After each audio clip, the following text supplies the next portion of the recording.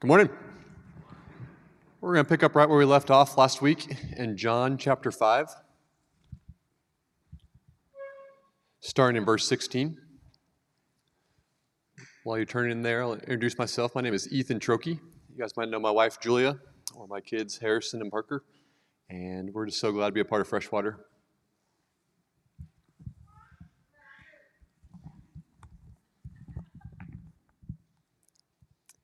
So that was John chapter 5, verse 16, starting in the middle of a section there, and we'll read through verse 29.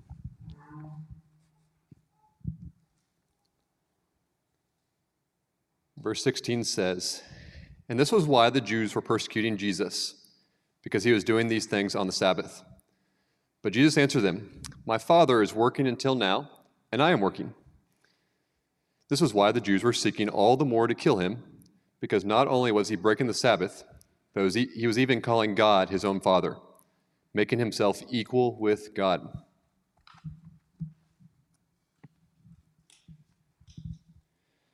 So Jesus said to them, 'Truly, truly, I say to you, the Son can do nothing of his own accord, but only what he sees the Father doing.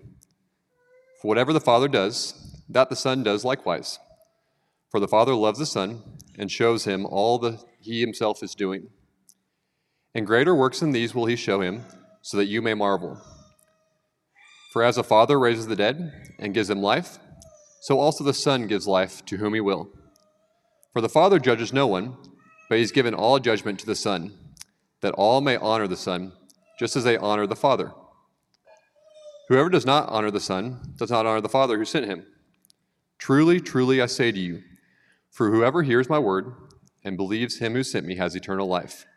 He does not come into judgment, but he has passed from death to life. Truly, truly, I say to you, an hour is coming, and is now here, when the dead will hear the voice of the Son of God, and those who hear will live. For as the Father has life in himself, so he has granted the Son also to have life in himself. And he has given him authority to execute judgment, because he is the Son of Man. Do not marvel at this, for an hour is coming when all who are in the tombs will hear his voice and come out, and those who have done good to the resurrection of the life, and those who have done evil to the resurrection of judgment." Thank you. Awesome. Thanks, man. Well, good morning. You guys ready? I'm ready. Hey, if you don't know me, my name is JT. I'm one of the pastors here at Freshwater. Brandon sitting right there is our other pastor, and as Tony said, he's our elder candidate. He's moving towards eldership right now. So if I haven't met you, I would love to meet you. If you're kind of wondering what the heck is an elder, if you've ever heard that phrase in Scripture, elder just means pastor. It means shepherd. It's kind of all the same word. It's just used different ways in different places. I think I've said this 3 or 4 times from the front, but I remember one time someone said elder sounds like a cult. We are not a cult. We love Jesus and we love the Bible. It's just a word that Scripture uses so that we use it. Paul says, appoint elders in all the towns that you go to so that they may lead the people. And so we use elder, pastor, interchangeable here. But either way, I'm one of your pastors, and please come find me after the service if you have any questions at all. And so before we jump in, I just want to remind everyone, or if you haven't heard it from a while, that the move to Williams is coming up soon. So as far as we know, if you haven't heard this yet, we're going. If SPS changes their mind or we can't sign, we haven't officially signed the contract, but the principal, Miss Dessa, if you don't know Miss Dessa, she is super excited about us coming there. Mrs. Hoff and the other leaders, they're so excited to have us back, so they're fully on board. I talked to SPS on the phone. They said that, yeah, there shouldn't be any problems. As long as the school's on board, everything should be good. So we're looking right now. We haven't locked in a date yet because we want to work with SPS, but we're looking at like the 1st of March is when we're going to go. So that's that. I don't know if that seems like a long time away, but I'll tell you, my 2-month sabbatical went by like that. So that's going to be right around the corner. And so before we go, we want to make sure we have our ducks in a row. Not to shoot them, Ethan. That's not what I meant. So he went duck hunting yesterday. Anyway, it doesn't matter. ADD, stay focused. So we're going to go to Williams at the 1st of March. One of the reasons we're waiting about 3 months is because we want to really plan ahead for his kids in particular. So for the tech team in particular, so they're not super stressed out because it's going to be the most stressful for them, followed up by the worship team. They're going to have to figure some things out. So we may need to buy a trailer and some other things. But here's the deal with Williams. If I'm going to say things like this multiple times over the next 3 months. If you're like the Reynolds or the Trokeys or Aaron or some other people, Jeff, or some other people in the room that have been here from the beginning, the Sheltons, you know how much we loved Williams. And it was a 100-year-old school, and it was way too crowded, and it didn't serve our needs at all, and we were deeply in love with it. It was just, do you know why? If you're newer to Freshwater, let me kind of just give you a little bit of a recap of where we've been as a church family. We planted this church for Northwest Springfield. We planted this church in particular for Tom Watkins neighborhood, which is basically Kearney and Kansas to West Bypass, right? Because we had families like the Reynolds who were driving to go to church in Bolivar, and we started a life group in Northwest Springfield because they lived up here. And by the time we tried to start that life group, we had 30 people that wanted to be involved. And we were like, I guess we're supposed to plant a church. And then we started looking around at Tom Watkins neighborhood in particular, and we couldn't find one church that was actively engaged in the community. I know there are churches all over Springfield. I never wanted to plant a church in Springfield. There's so many churches in Springfield, right? But in the northwest side, in Tom Watkins neighborhood, it is a great neighborhood in so many ways, but in other ways, it is full of darkness. Lots of abuse, lots of drug addiction, lots of, just violence and all kinds of things. When it comes to, if you look at lists of neighborhoods that have like the highest 911 calls and the highest calls to the police and poverty rates and teen pregnancy rates, Tom Watkins is always in the top 3 on all of them. It's either 1, 2, or 3 on all of the lists for all of the things. And that doesn't make it a bad neighborhood. It means it's a neighborhood that needs some love, and it needs who better to love it than Christ's church, right? That's what we're supposed to do, bring light. And so from the beginning, our mission has always been, we're going to, first and foremost, we're here to glorify God, to give everything in worship to our King, every part of our life. So it must start with us. It must start in your heart and our heart. Listen, it must start in your family, at your workplaces, where you go, in your lives, in your circle. It's got to start there. It doesn't start in Tom Watkins neighborhood for any of us here. And so if you're newer to Freshwater and you don't know anything about Tom Watkins and you're like, well, we're at Tom Watkins Church and I've never even been in the neighborhood. Hey, be patient. You'll see it. You'll fall in love with it over time. That takes time, right? But it has to start in our own lives. Glorify God with everything in you, in your life. But then the second part of who we are is advance the gospel. We want to leave these walls. We want to leave our normal circles to go be missionaries. And so we're going to start sending missionaries again overseas and not too longer. But there's a mission field right here in Springfield that's full of lost people, that's full of people trapped in generational darkness. That's why we want to go back to Williams. Not because, for those of us that have been around forever, let's not romanticize what we had at Williams. It was amazing and it was really difficult too. It's difficult not to have your own place. It's difficult to be crowded in like this, where new people come in and they have to move through people like this and new people feel really uncomfortable. Williams was a huge blessing, but we also had major problems there too that had to be solved. So we're not going back to Williams because it's the answer to all of our problems. We're going back to Williams because there is no community center in Williams. There's no building for gathering in Williams. So Williams is the heart of the neighborhood. And if we truly want to engage the poor, there's 2,000 verses about loving the poor and the needy and the orphan and the fatherless in Scripture. And if we want to engage in that, there's no better place in our cities than Tom Watkins neighborhood to engage in the mission that God gave us, to advance the gospel. But as we speak the gospel, to use our hands and feet to literally love people practically, that's what we're supposed to do. And that's what Williams is about. It's not some romantic idea, and it's not the answer to all of our problems. It is a place that is centrally focused where we want to be. And if you've been here for any amount of time, ever since we left Williams, it's not quite been the same. It's just harder.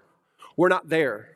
So we're already strategically planning for next year, we're getting back to block parties. We want to get back to centering things around houses like Preston and Lydia's house and like TJ and Kayla's house. I'm not putting anything on you, right? No pressure. But like Denver and Maria's house, we want to have more things in the neighborhood. We're going to start doing block parties again in the neighborhood. And not only going to do block parties and things with Williams, but then we're going to have a block party on a Wednesday and then have church in the park on a Sunday. So people, it's natural transition. But we can say to people now at block parties, on a Wednesday, that we meet in Williams, where your kids go to school? Just come on over. Williams is a non-threatening place for non-church people. Do we want to be a church full of church people? Or do we want to be a church that reaches people that should be church people? When I say church people, I mean the family of God, the bride of Christ. This is why we're going back to Williams. If you have any questions about that or you don't fully understand, please come talk to me. I've got plenty of passion about this one. I'd be happy to talk about it more, right? We don't have more time today. So let me transition to why I'm bringing this up today. Cookies and Cocoa is next Saturday. Cookies and Cocoa is a time where Victory Mission comes in and partners with us. They cook a meal for 300 or 400 people. Give it to us for free. and we have a big family meal with the neighborhood. And the turnout, I don't know, this is our first time really post-COVID, right? I don't know how this is going to go. In the past, we have gotten 300, 400, 500 people to come for this meal, and we set up tables, and we sit down with people, and we engage with our neighbors, and we get to know them with the goal of building relationships so that we might love them well, share the gospel with them, and eventually welcome them into this family. Listen, this is not a recruiting tool for Freshwater. I don't care about having a big church. I care about people hearing the gospel, coming into the family of God, and we'll teach them the Bible here. We'll teach them about Jesus here. And so cookies and cocoa, we want to really get away. We want to really be careful about just going and doing good church things so we feel good about ourselves. That's not why we're here. We need to do good things, but we do good things so that we might be able to share the gospel. So we might build relationships with people and they come to know Jesus. And cookies and cocoa is a tool. We have not been able to be in that school for a year and a half. Cookies and cocoa are really our first opportunity. So I know it's only a week away. I know it's Christmas. I know a lot of you have plans, and it makes it difficult. But next Saturday, right? I get that right? Next Saturday, it's cookies and cocoa. Is it a way for us to step back into the community? We have no idea how it's going to go, but if you don't show up, it's not going to go well at all, and we need volunteers. At the end, Brandon's going to do an official announcement. He's going to tell you exactly what we need. Like right now, I know we need 5 food servers. That is the easiest job there is. You're welcome. You're welcome. Right? That's what we need. That's what we need. But we have other jobs too. A lot of you have volunteered. We got a lot of volunteers. We need more. But honestly, we just need you in the building. Williams needs to be reminded how much we love them. The community needs to be reminded how much we love them. They've forgotten. It's been a year and a half. When we planted this church, I said, hey, listen, I love you and I want you to be here, but if you're not in on the mission that we're going for, I just want you to question whether you're supposed to be here or not. Does that sound too blunt? We don't want to be a church full of attenders. I don't want that, because that's not what Scripture teaches. We're to be a family that builds up for the glory of God here. We grow in the glory of God here, and then we take it out to be a light to wherever we go, right? And so we have a place where we go. We can go, and I want you to serve, and I want you to go, and I want you to be on board. And for some of you, again, if you're newer or you haven't done this in a year and a half, it takes time to get there. But I said from the beginning, we are committed to this neighborhood generationally. Do you think we break the cycle of generational poverty and sin and darkness in some families in 2 years or even 5 years? No, it's been built into them for 70 years. And generational poverty, generational darkness, generational sin is a real thing. And so we have to be committed to this long term. So, church, honestly, I feel like we're going to probably go back to like year 1 or year 2 in our relationship with the neighborhood. But we're committed. We're going to go. And so I'm going to stop with cookies and cocoa, but I want you to feel the vision of who we are. I want you to feel the vision of, man, we're done with COVID. Like COVID's going to hang around. Well, we're just going to go, right? We'll be careful where we need to, but we're going to go and we're going to engage because the gospel is just too important. There's too much darkness, and I think the darkness has gotten heavier in the last year and a half because people haven't disengaged from everything. So we're going to go, and it's going to start with cookies and cocoa, and it's going to run into next year. We have a planning meeting on January 9th for all of our leaders to plan out all next year. Could you pray for that? Could you pray for vision as we plan things? We want to start very strategically plotting things along the way so they'll all measure up, they'll all work together to get more engagements with people. We want more people eventually to move in the neighborhood. We want more people to do what Mark and Jill are doing, like inviting people from the community around them into their house for a Bible study, into their house for a life group. Like those kind of things becoming more and more normal. It's the kind of things that we all do together. You with me? Am I making sense? Like, listen, the community desperately needs us. And there's not other people reaching it. And I'm not saying it's all on us, but even other things that we had before, like the Tom Watkins Neighborhood Association, almost all the neighborhood associations collapsed over the last year and a half during COVID. Like the Tom Watkins Neighborhood Association doesn't really exist anymore. We got to rebuild it. Community partnerships at the Ozarks, they used to really kind of run those things, and they partner with the schools and they partner with the neighborhood. Since COVID happened, they don't do that anymore. So even a lot of the partners that were there before aren't there before. If we don't go, who's going to go? If we don't engage, who's going to engage? So I want you to pray for your own heart too. Because I know like a lot of you don't live on the northwest side of Springfield, but you're here and you're part of our family. I want you to pray that God would give you a heart to go, to engage, and to get out of this funk that we've been in that just wants us to stay home and kind of lock everything in, and for us to open the floodgates again and engage. Amen? I got to stop, man. I was going to go for like 2 minutes. Okay, amen, let's go home. We don't have any more time, no, okay. All right, so let's get into what we're getting into today. Happy Advent season, church. It's Advent season. We haven't really talked about it yet. So for those of you that don't know, we're kind of new to this whole church thing. Advent just means the arrival or the coming. And the arrival and the coming of who?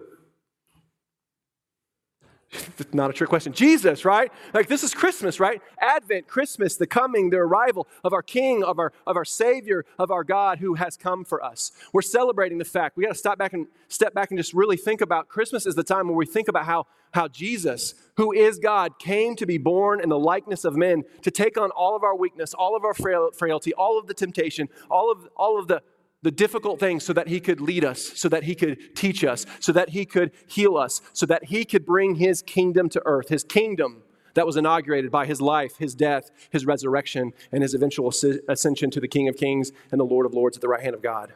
This is the time that we celebrate what God was actually accomplishing with the birth of Jesus in that manger in Bethlehem. And so, what we normally do this time of year is we take a break from our series, whatever series we're in. But here's the thing, we're going to do things a little differently this year because I don't know if you've picked up on this. We are in one of the most Christ-centered books in all of the Bible right now. Can anybody guess which one it is?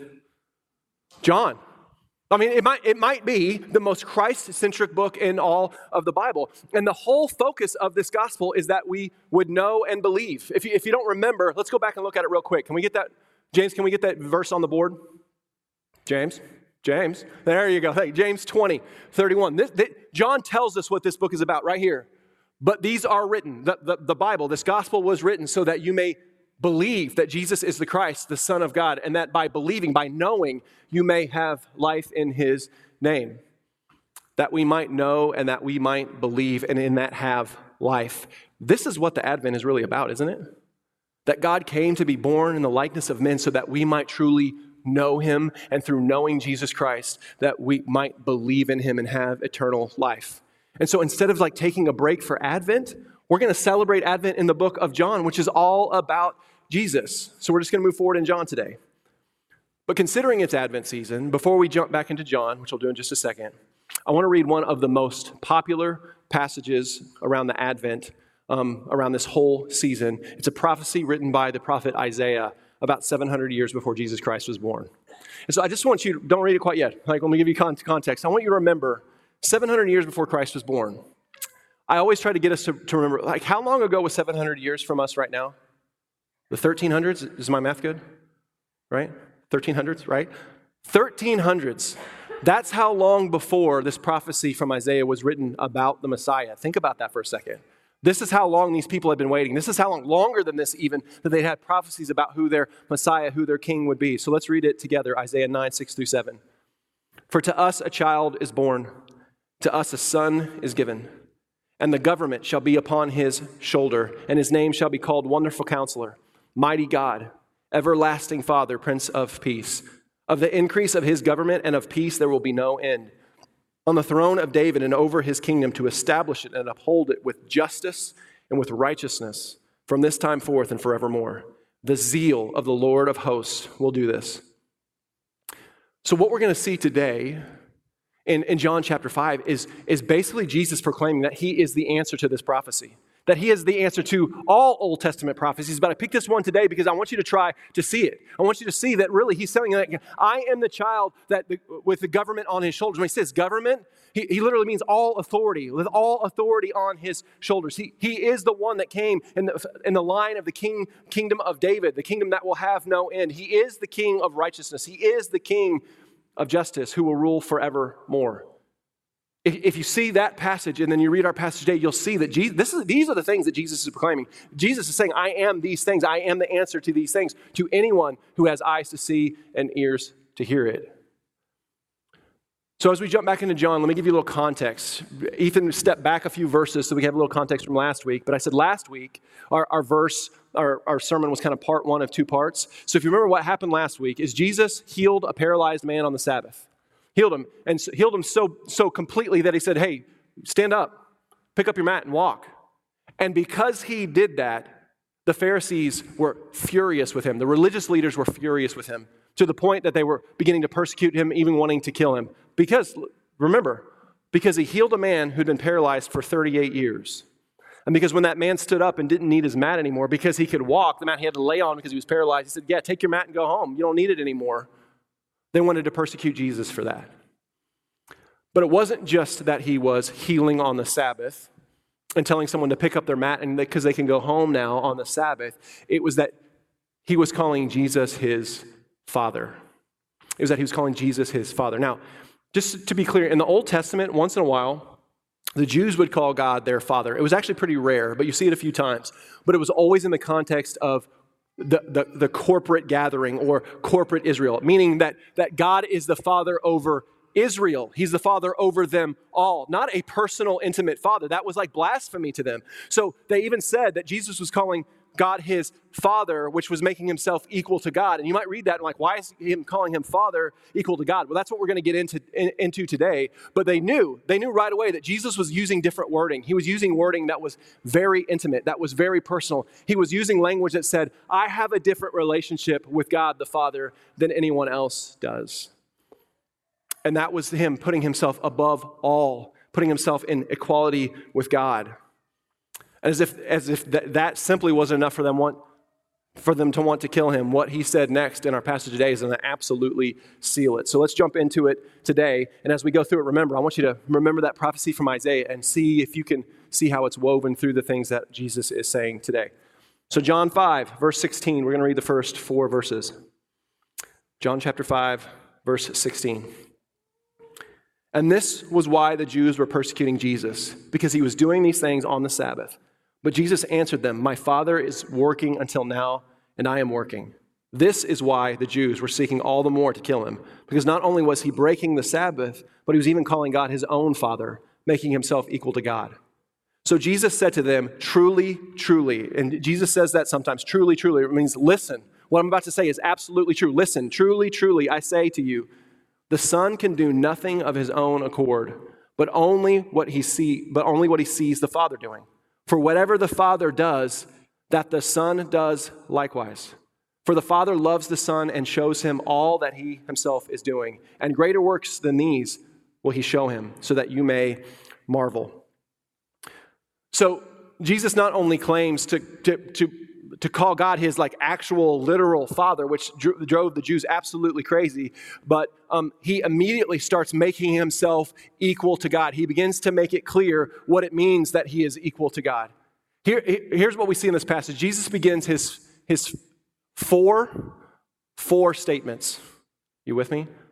His four F-O-R statements. For God, or for the Son, whatever. So there's four statements that are all kind of declaring who he really is, declaring his divinity, declaring what it means to be equal with God. And the first statement is, for whatever the Father does, the Son does likewise. So Jesus is making it clear, if you read the passage, he makes it clear that he's subordinate to the Father, right? He does what the Father tells him to do, and he willingly does that. But in that, he also says, I can do whatever the Father can do. Whatever the Father can do, the Son can do also. Even more so in his second for statement, claiming his deity. In verse 20, Jesus says, the Father shows me all that he is doing. So what Jesus is saying to them is, look, not only do I know the Father's will, but I know the Father's will, but I know the Father's will so completely, so thoroughly that I know his plans perfectly. We are so close. Hear me. We are so close that when I do things, I do the Father's will. When I choose to do things, I am doing the Father's will. It is the same thing. Now, we hear that, but again, imagine you're one of these religious leaders that doesn't believe in Jesus, that thinks he's off his rocker or whatever else. And he says basically that, I submit to the Father and whatever he says, but I know the Father so well and he knows me so well that whatever I choose to do is the Father's will because I do it perfectly. Because I perfectly know what he's doing. I perfectly know his ways, that whatever I do is what the Father would do. Can you imagine how that would land, how that would sound if someone said that to you? If someone says that to us nowadays, I try really hard not to roll my eyes. Like I know exactly what God's saying. I know exactly what God's will is. Like, do we ever 100% without a shadow of a doubt know what God's will is? Absolutely not. No human can perfectly know God's will because we are so imperfect. We're so corrupted by sin. We can't know perfectly the Father's will. He's perfect. God is perfect and we are not. God is God and we are not. So to claim this is not only to claim perfection, but to be able to claim this claim to do that all that God can do. The Jews listening know very well what Jesus is claiming. They know very well what he is claiming. As it said in the passage, he's claiming equality with the Father. And as if that wasn't enough for them to kill him, and it was, he has two more 4 statements that claim deity, that claim who he really is. Keep reading in verse 21 as we get immediately to our third 4 statement in verse 21. For as the Father raises the dead and gives them life, so also the Son gives life to whom he will.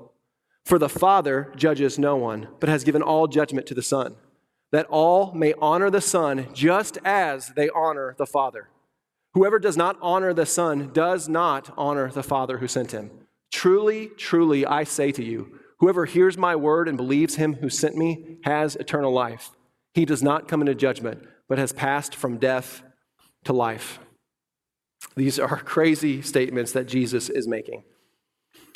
And this statement introduces one of the biggest themes, if not the biggest theme in the Gospel of John, other than the book was written to know and believe, and that is the theme of life.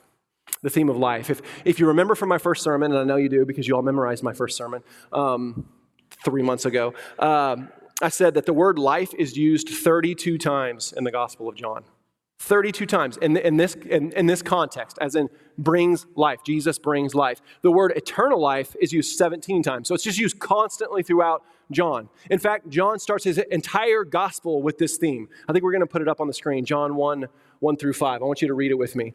Very beginning of the gospel. In the beginning was the Word, capital W Word, Jesus. He speaks for God. He is God. And the Word was with God, and the Word was God. He was in the beginning with God. All things were made through him, and without him was not anything made that was made. In him was life, and the life was the light of men. The light shines in the darkness, and the darkness has not overcome it. And so that's another major theme that we see in John that we don't have time for today, but that Jesus is light, right? So Jesus brought light in the world to overcome darkness so that we might have what? Life. I don't know who that was, but thank you. So that we might have life. Now, in the Old Testament, only one person, in particular in the Old Testament, only one person has the power to give life, and that was God, not only as our creator who created all life, but even to give people health or spiritual life, or even to bring people back from the dead. Even on a few occasions, God brings people back from the dead, a power that we're going to see Jesus do later with Lazarus, his friend who he raises from the dead. One person has the power to give life, and that is God and God alone. And everyone knows that. That's just common. Yet Jesus is claiming here in his third 4 statement, as the Father has the power to give life, the Son can give life to whom he wills. So this is Jesus claiming that he has the power over spiritual life right now and eternal life throughout eternity. Crazy statements. So in verse 21 through 22, in his third 4 statement, he goes on to say that not only does he have the power over life, but the Father has given all judgment to the Son. Listen, I know we read this and we hear this, but if the religious leaders were a cartoon, this is the time when their heads would just absolutely exploded. Just that he's claiming to have judgment. Not only does he give life, spiritual life, eternal life, but he's saying now that he has judgment, who has the power over judgment? God alone. God alone has the ability to determine if we are his children, if we are saved, if we will have eternal life. Yet Jesus is saying, not only do I have authority over life, and not only am I calling myself the Son of God, but I have authority over judgment to determine where people are going to spend eternity. No one can claim these things. You can't claim these things, so don't miss this. This is absolutely Jesus claiming to have the power of God. But he's not done. He takes it further.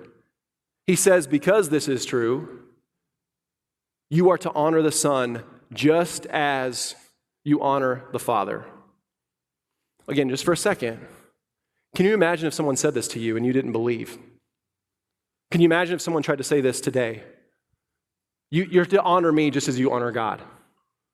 Well, we would throw them out.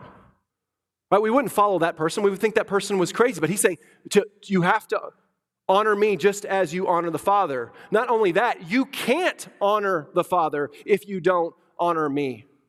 Listen, what's happening right here, church, these are the kind of statements that Jesus makes that he is forcing us to make a decision.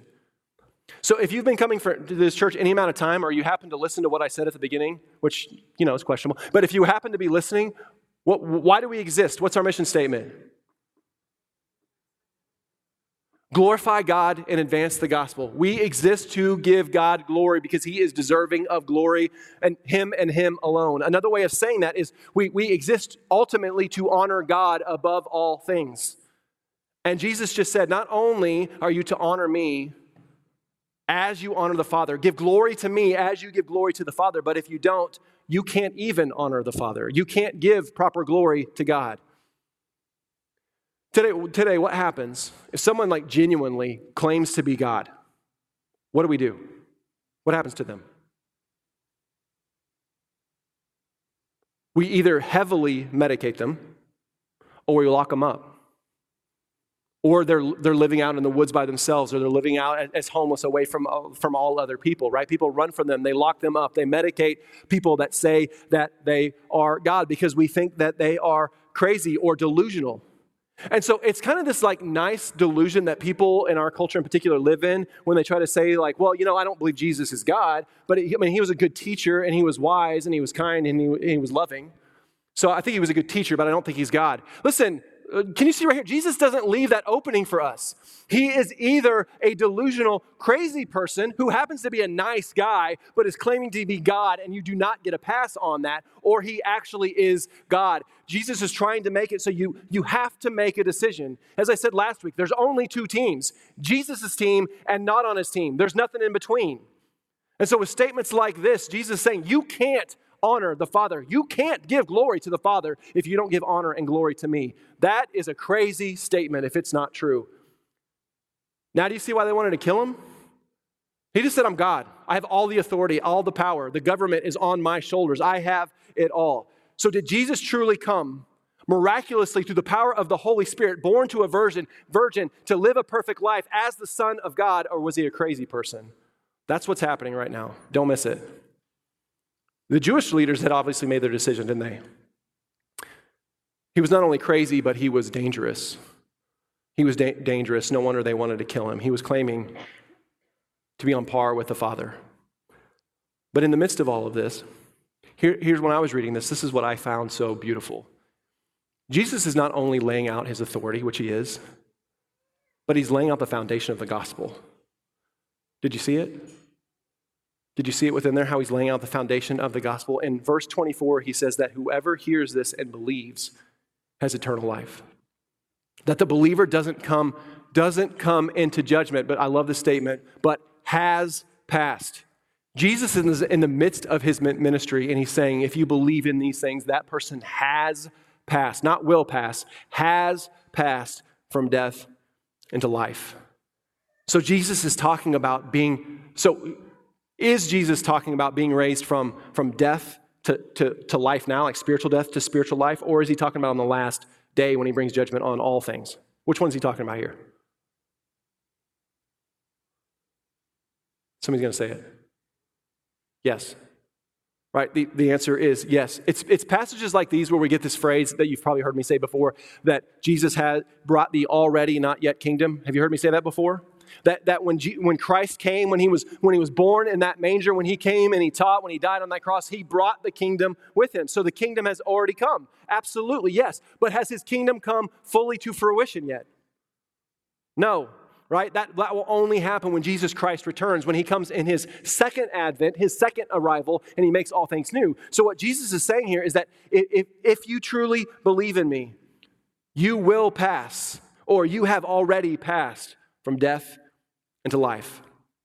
This is what Jesus was talking about a few weeks ago, if you were here in chapter 3 when he was talking to Nicodemus, when he's saying, you must be born again, right? You must be born as something new. You must be born to a new life. And Nicodemus just could not get it. And these religious leaders just cannot see it. They cannot get it. A woman at the well, an uneducated woman at the well, uneducated fisherman could see it and start to believe in it. But the most educated, the leaders of Israel, the people who are supposed to lead all the people to this, they couldn't see it. They were blind to it. That's why Nicodemus is like, what are you talking about? This is why Jesus is so hard on these leaders, because he's saying you should be leading them into eternal life, life in me, life in the Father, but you are leading them into death And Jesus has no patience for those who are leading his children into death. That's what's happening. He is presenting the keys to the kingdom for them here, but all they can see is what Jesus isn't, what they thought the Messiah should be, how dangerous he is. How dangerous he is. But again, it's not just saying that Jesus can give us life now, right now in him. No, it's more than that. As we said before, look at verse 25. Look at verse 25. Truly, truly, I say to you, an hour is coming and is now here when the dead will hear the voice of the Son of God, and those who hear will live. For as the Father has life in himself, so he has granted the Son also to have life in himself. And he has given him authority to execute judgment because he is the Son of Man. Do not marvel at this.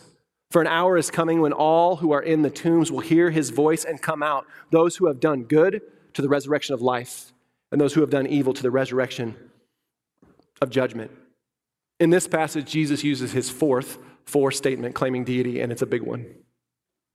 He says, the hour is coming when the dead will hear my voice, not the voice of the Father, but they will hear the voice of the Son of God, and those that hear it will live.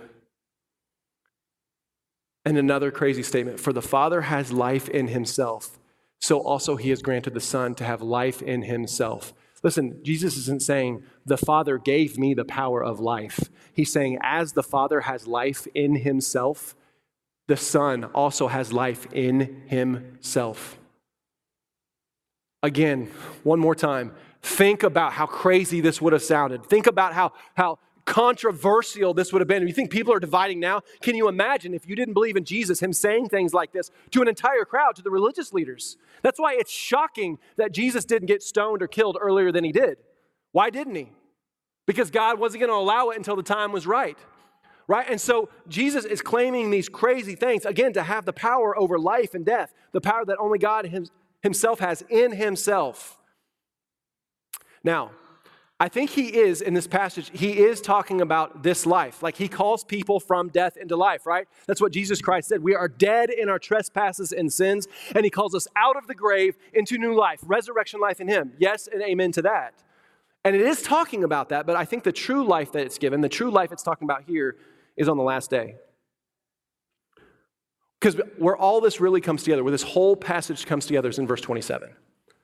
When it says Jesus has been given all authority over life and death. He's been given all authority over judgment because he is the Son of Man. Now, we've talked about that title a little bit before, the Son of Man. So I'm not going to spend a ton of time on it today, but I want us to see it once again because this is kind of bringing everything to fruition, who Jesus is claiming to be. It comes from a prophecy in the book of Daniel, a prophecy about the Messiah from the prophet Daniel. A prophecy, again, written long before the Advent about who the Christ would be. It says this in Daniel 7. Can we get Daniel 7 up there, James? Or Dustin? Hey, Dustin. Daniel 7 says this, and behold, with the clouds of heaven there came one like a Son of Man. There's the title. And he came to the Ancient of Days, and he was presented before him. And to him was given dominion and glory and a kingdom that all peoples, nations, and languages should serve him. His dominion is an everlasting dominion which shall not pass away, and his kingdom one that shall not be destroyed. Church, with claiming this authority, with claiming the title of Son of Man, Jesus is unequivocally claiming to be their Messiah King, to be the Messiah King, the kingdom that would have no end and would never end, a kingdom that was given through the line of David, prophesied throughout all of their generations, throughout all of ages that he would come ever since David, a kingdom that will rule over nations and languages and all peoples.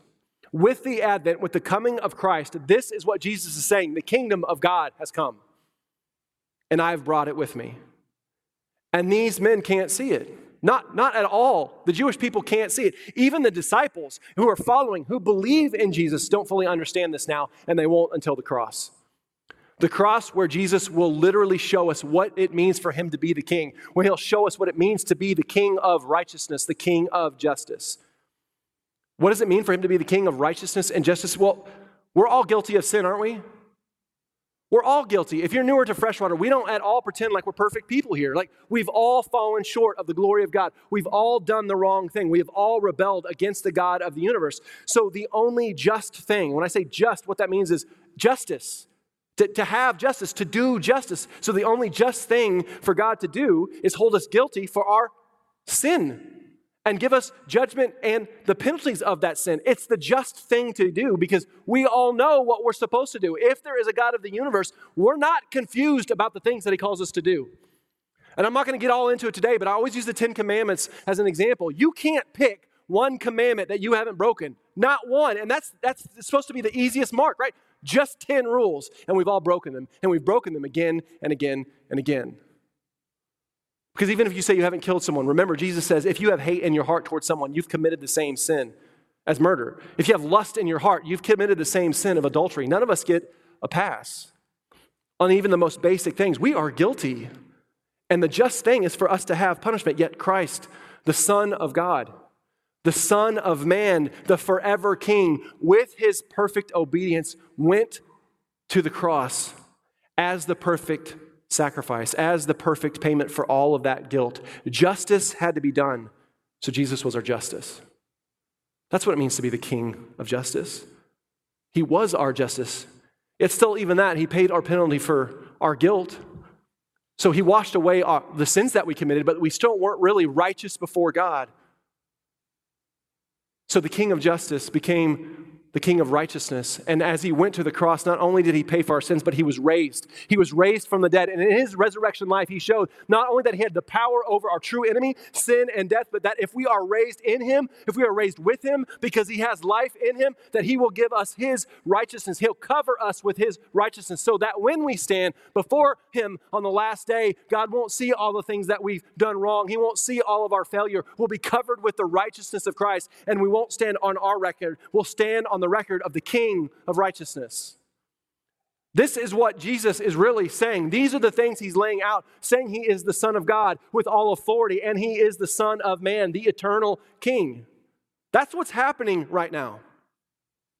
And he's saying one day this is all going to come to fruition and we're going to see the dead raised. Literally, that's what Revelation is teaching us, that literally the dead are going to raise from their tombs. They're going to raise from their graves, literal graves. And all those raised from the dead and those living are going to stand before Jesus and be judged. And some are going to be judged on the record of Jesus Christ, and they're going to be welcomed into heaven, and they're going to be welcomed into eternal life. And some are going to just simply be judged for their own actions. That's it. That's all that happens on the last day. People are going to be judged for their own actions, and they are going to be found guilty, and they're going to be condemned to death, eternal death in hell. And as hard as it is for us to wrap our minds around hell and the concept of eternal damnation, that is justice. That is righteousness. Hear me. I know it's hard. That is what is good, because God says it's good. God says that's justice and righteousness.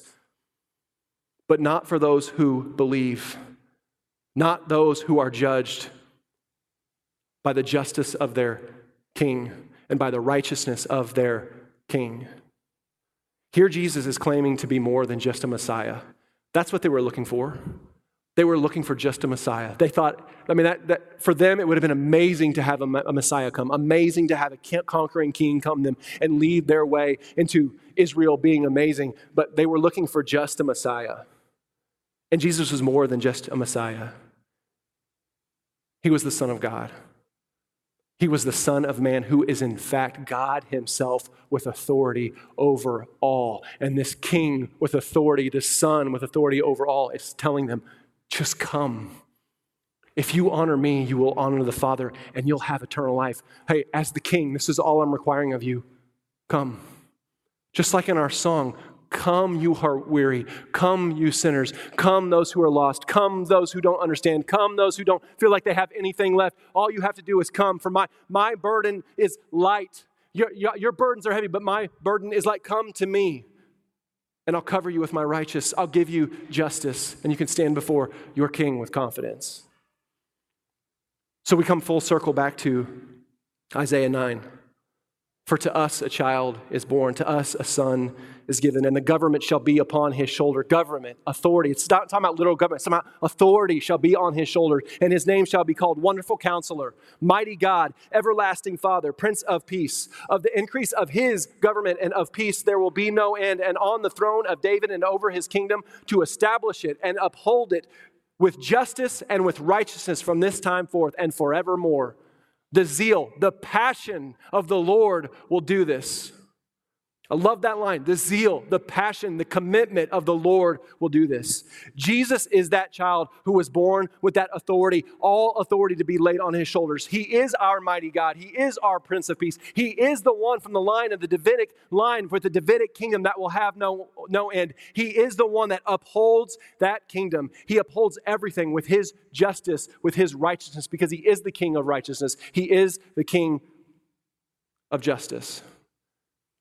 And I love it. It was the passion of the Lord to do this. It was the zeal of the Lord to do this, to bring his children to salvation and then give them an inheritance through that Son who gives life forevermore. This is what we celebrate at Advent. This is really what we celebrate.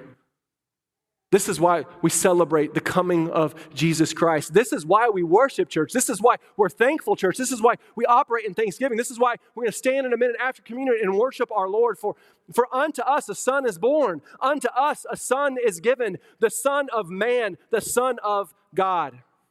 So as we roll into our time of communion and our time of worship, I say, listen to that word. That's what we're supposed to do all day. We sing songs and we call it worship, but communion is worship. This time is worship. These songs are worship. Let's worship God for coming down out of heaven to rescue us, to be our justice, which we couldn't pay, to be our righteousness, which we couldn't accomplish, so that we might come to him and be made whole. We might go from death to life, and that we might not have to worry or fear any longer death, because he will give us eternal life, and that will last into eternity with our King. Come because of his great love for us. Church, celebrate that this Christmas season. And then every chance you get, you talk about your King of justice, your King of righteousness, the Son that came, so that others might know him and might believe and might celebrate with you that the Advent happened and it will happen again. Our Savior has come and he's coming back for all those who believe to give them eternal life. Let's worship him, church. Pray with me. Oh, Heavenly Father, we worship you today. What an amazing God you are. What an amazing thing that you have done to come for us and to teach us and to heal us and to show us the way and show us who you are. God, how can you be a God with that much power, yet you'll come for your children and be persecuted and hated, just like Jesus was hated right here. Jesus, that you would come and be hated and persecuted, even killed on a cross, yet you still came, born into weakness, so that we might see what real strength is. God, if there's anyone in here today that doesn't know you, I pray that this story would call to them. Holy Spirit, I pray that you would woo them, call them to your kingdom, so they might believe in faith and be saved. And we might celebrate them going from death to life, from eternal hell and damnation to eternal life in heaven with you, our King. God, don't let them go today, but help them to see the truth of who you are. And for the rest of us in here today, I pray that we would be encouraged, that we want to worship, that we'd live in thankfulness for the amazing things that you have done for us, Jesus, because you are the Son of God. You are the Son of Man. You are our King. And so help us to worship you as our King. So God, as we roll into our time of communion, God, draw our hearts to you and remember that we do all of these things for your glory. But one of the greatest things that gives you glory is when a sinner repents and finds life in you. And so today, God, as we do communion, help us to find and be reminded of our life in you. Thank you, Jesus. In your name we pray. Amen. While we're preparing for communion, if you need to pray, I'm going to go over and stand for a minute. Brandon's going to walk us through communion. But if you need to pray, you need to talk about anything, you need to talk about giving your life to Christ, then I'll take communion. You can take communion with my family today if this is the day you've given your life to Jesus Christ. But I'll be over there if you want to pray. Otherwise, Brandon's going to walk us through communion today. Church, as we come to a time to observe the Lord's table, there's some things that I would very much like to draw your attention to and call you to remember and to celebrate. That this is something that the Lord Christ instituted for his church, for us. Some things to be mindful of during this time. is oftentimes illustrated, articulated from this stage, remember that Christ died for the sake of our sin, and that he pledged his undying love to his church, his bride, again, that being us. That we have union with him through this act that we are about to partake in. Not only that, but that it is also a seal of his grace towards us. This isn't just a time to remember Jesus. Yes, it absolutely is that, but it's also a time to see his grace active in the partaking of these elements. That he renews us, that he empowers us, equips us to obey his commands, to follow after him. And to be reminded that his presence is very much with us in this act. And this is also, and lastly, a pledge of his coming again.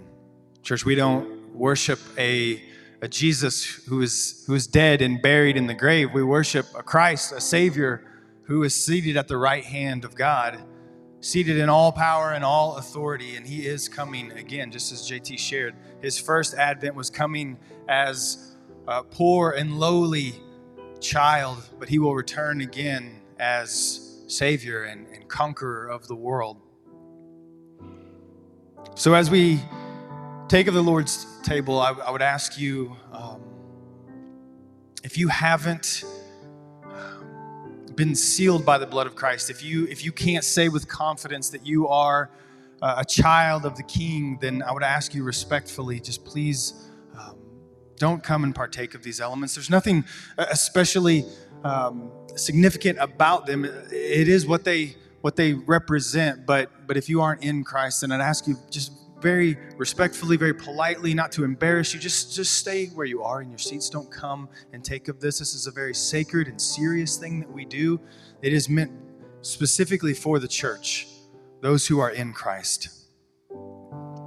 For those of us who are of Christ, but maybe, and I don't know your life, but maybe you're in a place where you have an issue, or I hate to say grudge, but you have something that isn't reconciled with another. I'd ask you to do one of two things, or any unconfessed sin in your life.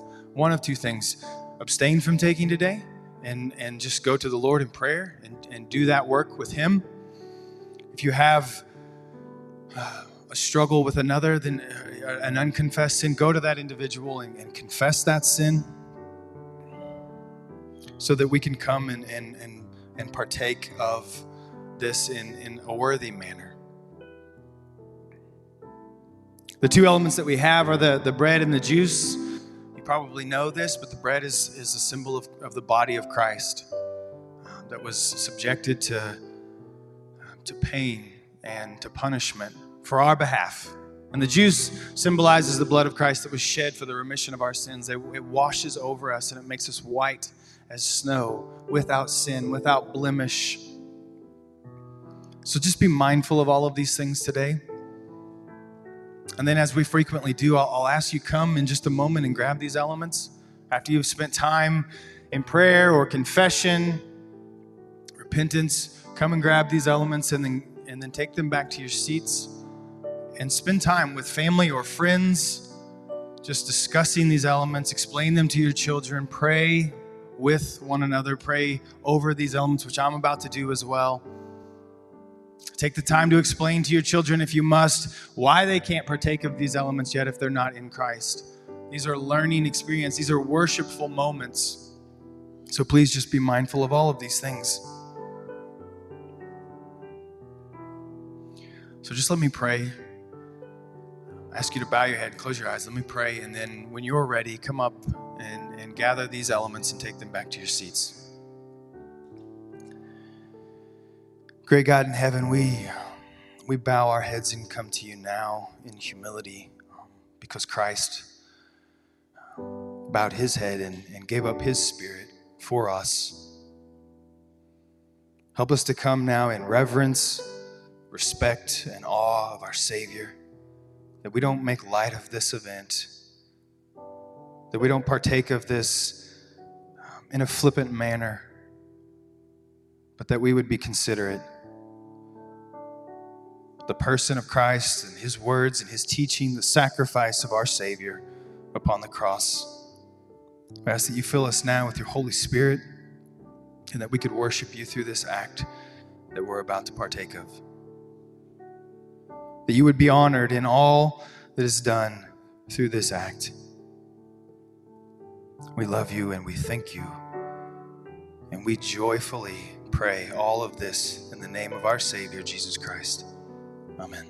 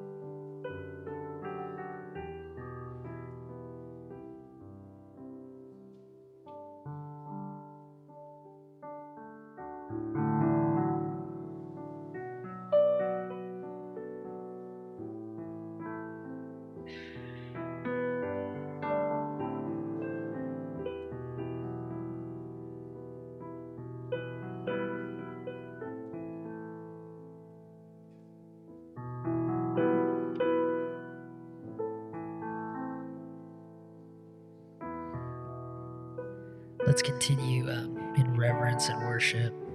We're going to go ahead and sing a Christmas song, O Come, Emmanuel, and it's all about Christ coming and saving us and bringing us to a fuller likeness of what God wants for us. And if you want to continue to pray with your family during this communion time, please do so. Wherever you feel ready, just join in and praise to God.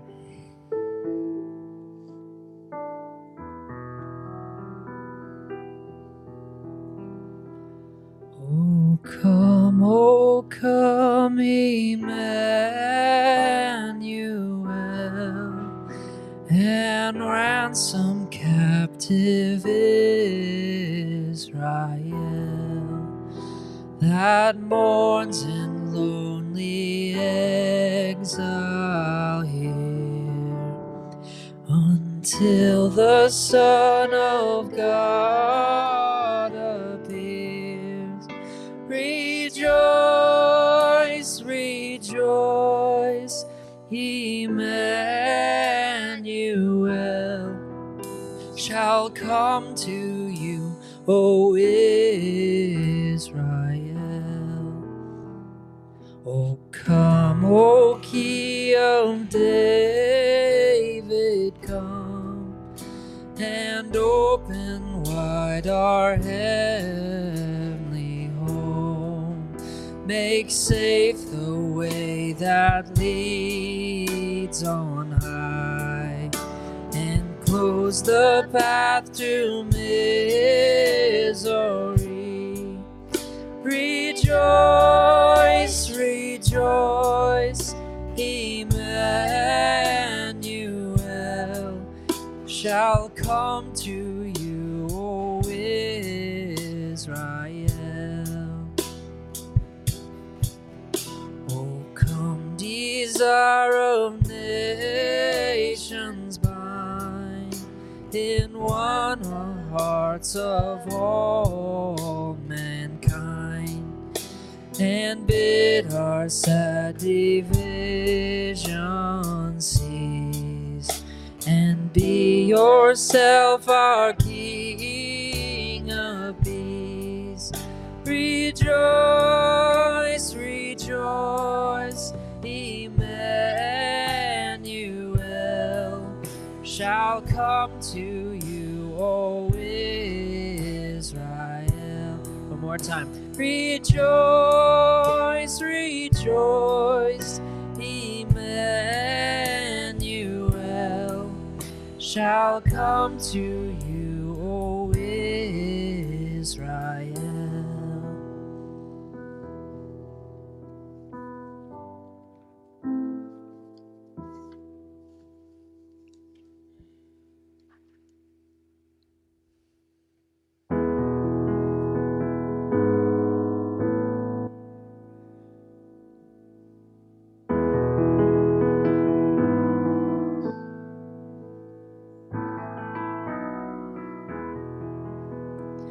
When I fear my faith will fail, Christ will hold me fast. When the tempter would prevail, He will hold me fast. I could never keep my hold through life's fearful path, for my love is often cold. He must hold me fast. He will hold me fast. He will hold me fast. For my Savior loves me so. He will hold me fast.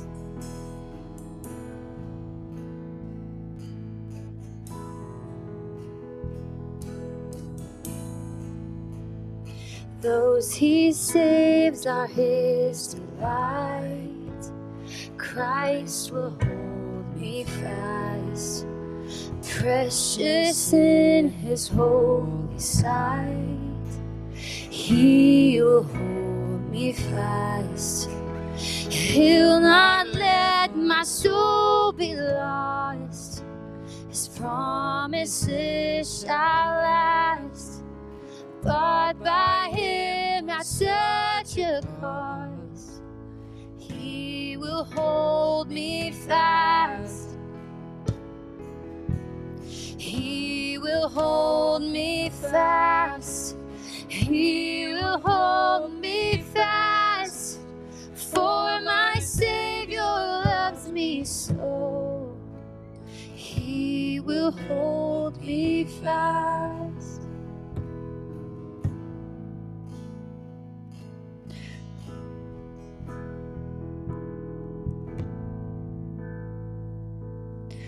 For my life he bled and died. Christ will hold me fast. Justice has been satisfied. He will hold me fast. Raised with him to endless life. He will hold me fast.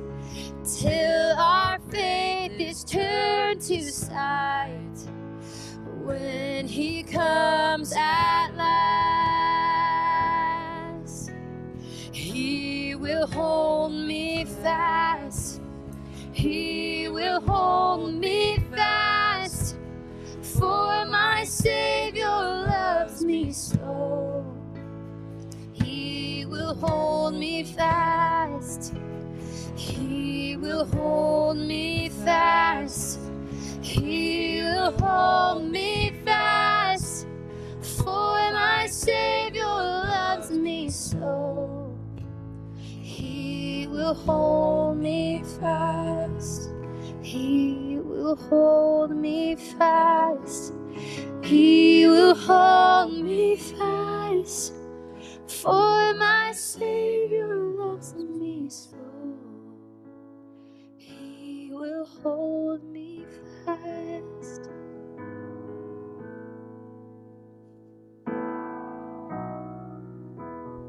Father God, thank you for today. Thank you that you sent your Son, fully God, fully man, to save us from ourselves and our sinful nature. Lord, you have redeemed us. You'd made us new and are making us new. We thank you and we praise you. In your name, amen. Amen. All right, church, have just a real quick seat. I'm going to share with you some announcements just before we leave. All of these announcements and more information about our church, if you so desire to know, is on the church's website, freshwatersgf.com. You can go there. You can find out all the information, life groups, discipleship, leadership, doctrine. All of those things are there, as well as events. A couple of events that I want to make you aware of that are coming up. One's already been mentioned, and that is the first one being Cookies and Cocoa. It is December the 18th, next Saturday at 5 o'clock. That's when the actual event starts. If you are signed up to volunteer or to serve, you may need to be there at an earlier time, but I trust that you know that already if you're signed up. For those who aren't signed up, I want to encourage you to do so, and I want to tell you exactly what positions are still vacant that you could serve in. We need one more greeter, so if you are of the greeting type, if you just have that face, unlike mine, and you want to meet people at the door, then I would encourage you to sign up and do that. Super easy, especially if you like to talk to people. If you don't like to talk to people, you might need to do it anyways. So think about it. Ushers, we need 2 more ushers. And I can't tell you exactly what that means. I'm scrolling through this.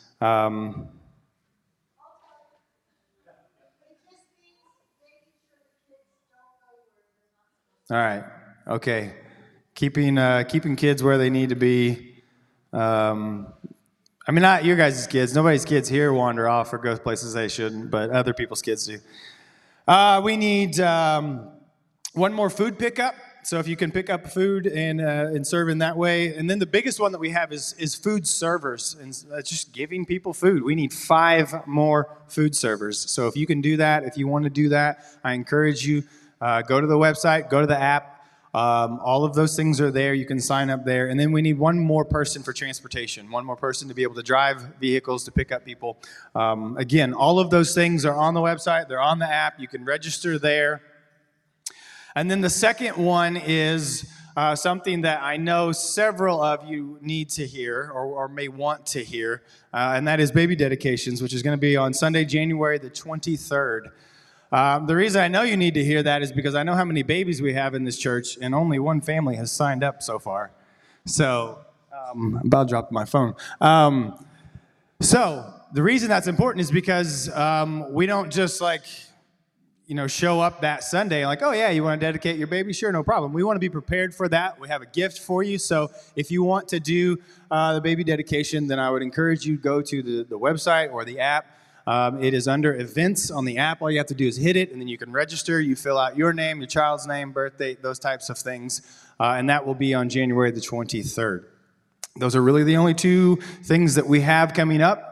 So I don't have to overwhelm you with a lot of information this morning. If you want to give of your tithes or offering, there's a black box back by the stairs. You can drop it in there, or you can give on the website, on the app, pretty easily. I think that's it. So I'm going to ask you to stand, and I'm going to pray over us as we leave and go back out into the world. Father in heaven, Lord, we thank you so much for your goodness and your grace. We just give you thanks for that because, Lord, it is given to us just out of your love and your good will desire to do so. We give you praise, God, and just thank you so much for the opportunities that we've had here today just to worship you through the reading of your word, through prayer, through the preaching of your word, through singing of songs of praise unto you, Lord, and through taking of communion. Help our lives be one of praise and worship unto you, that we would honor you in all that we say and do as we go out these doors back into the world. Help us to be ambassadors for Christ, to be the spokespersons of Jesus, Lord. We love you and we thank you. And Lord, until we are able to gather back together again and worship you in this way, I pray that you would keep us just tightly held together as one body that desires to worship you together, Lord, made up of many parts. Lord, what a beautiful picture of the gospel at work in our lives. So we just again say we love you, we thank you, we give you praise. I'm so grateful for this church, Lord. Just continue to bless us and grow us in the name of your Son and our Savior, Jesus Christ. Amen. All right, church, have a great week.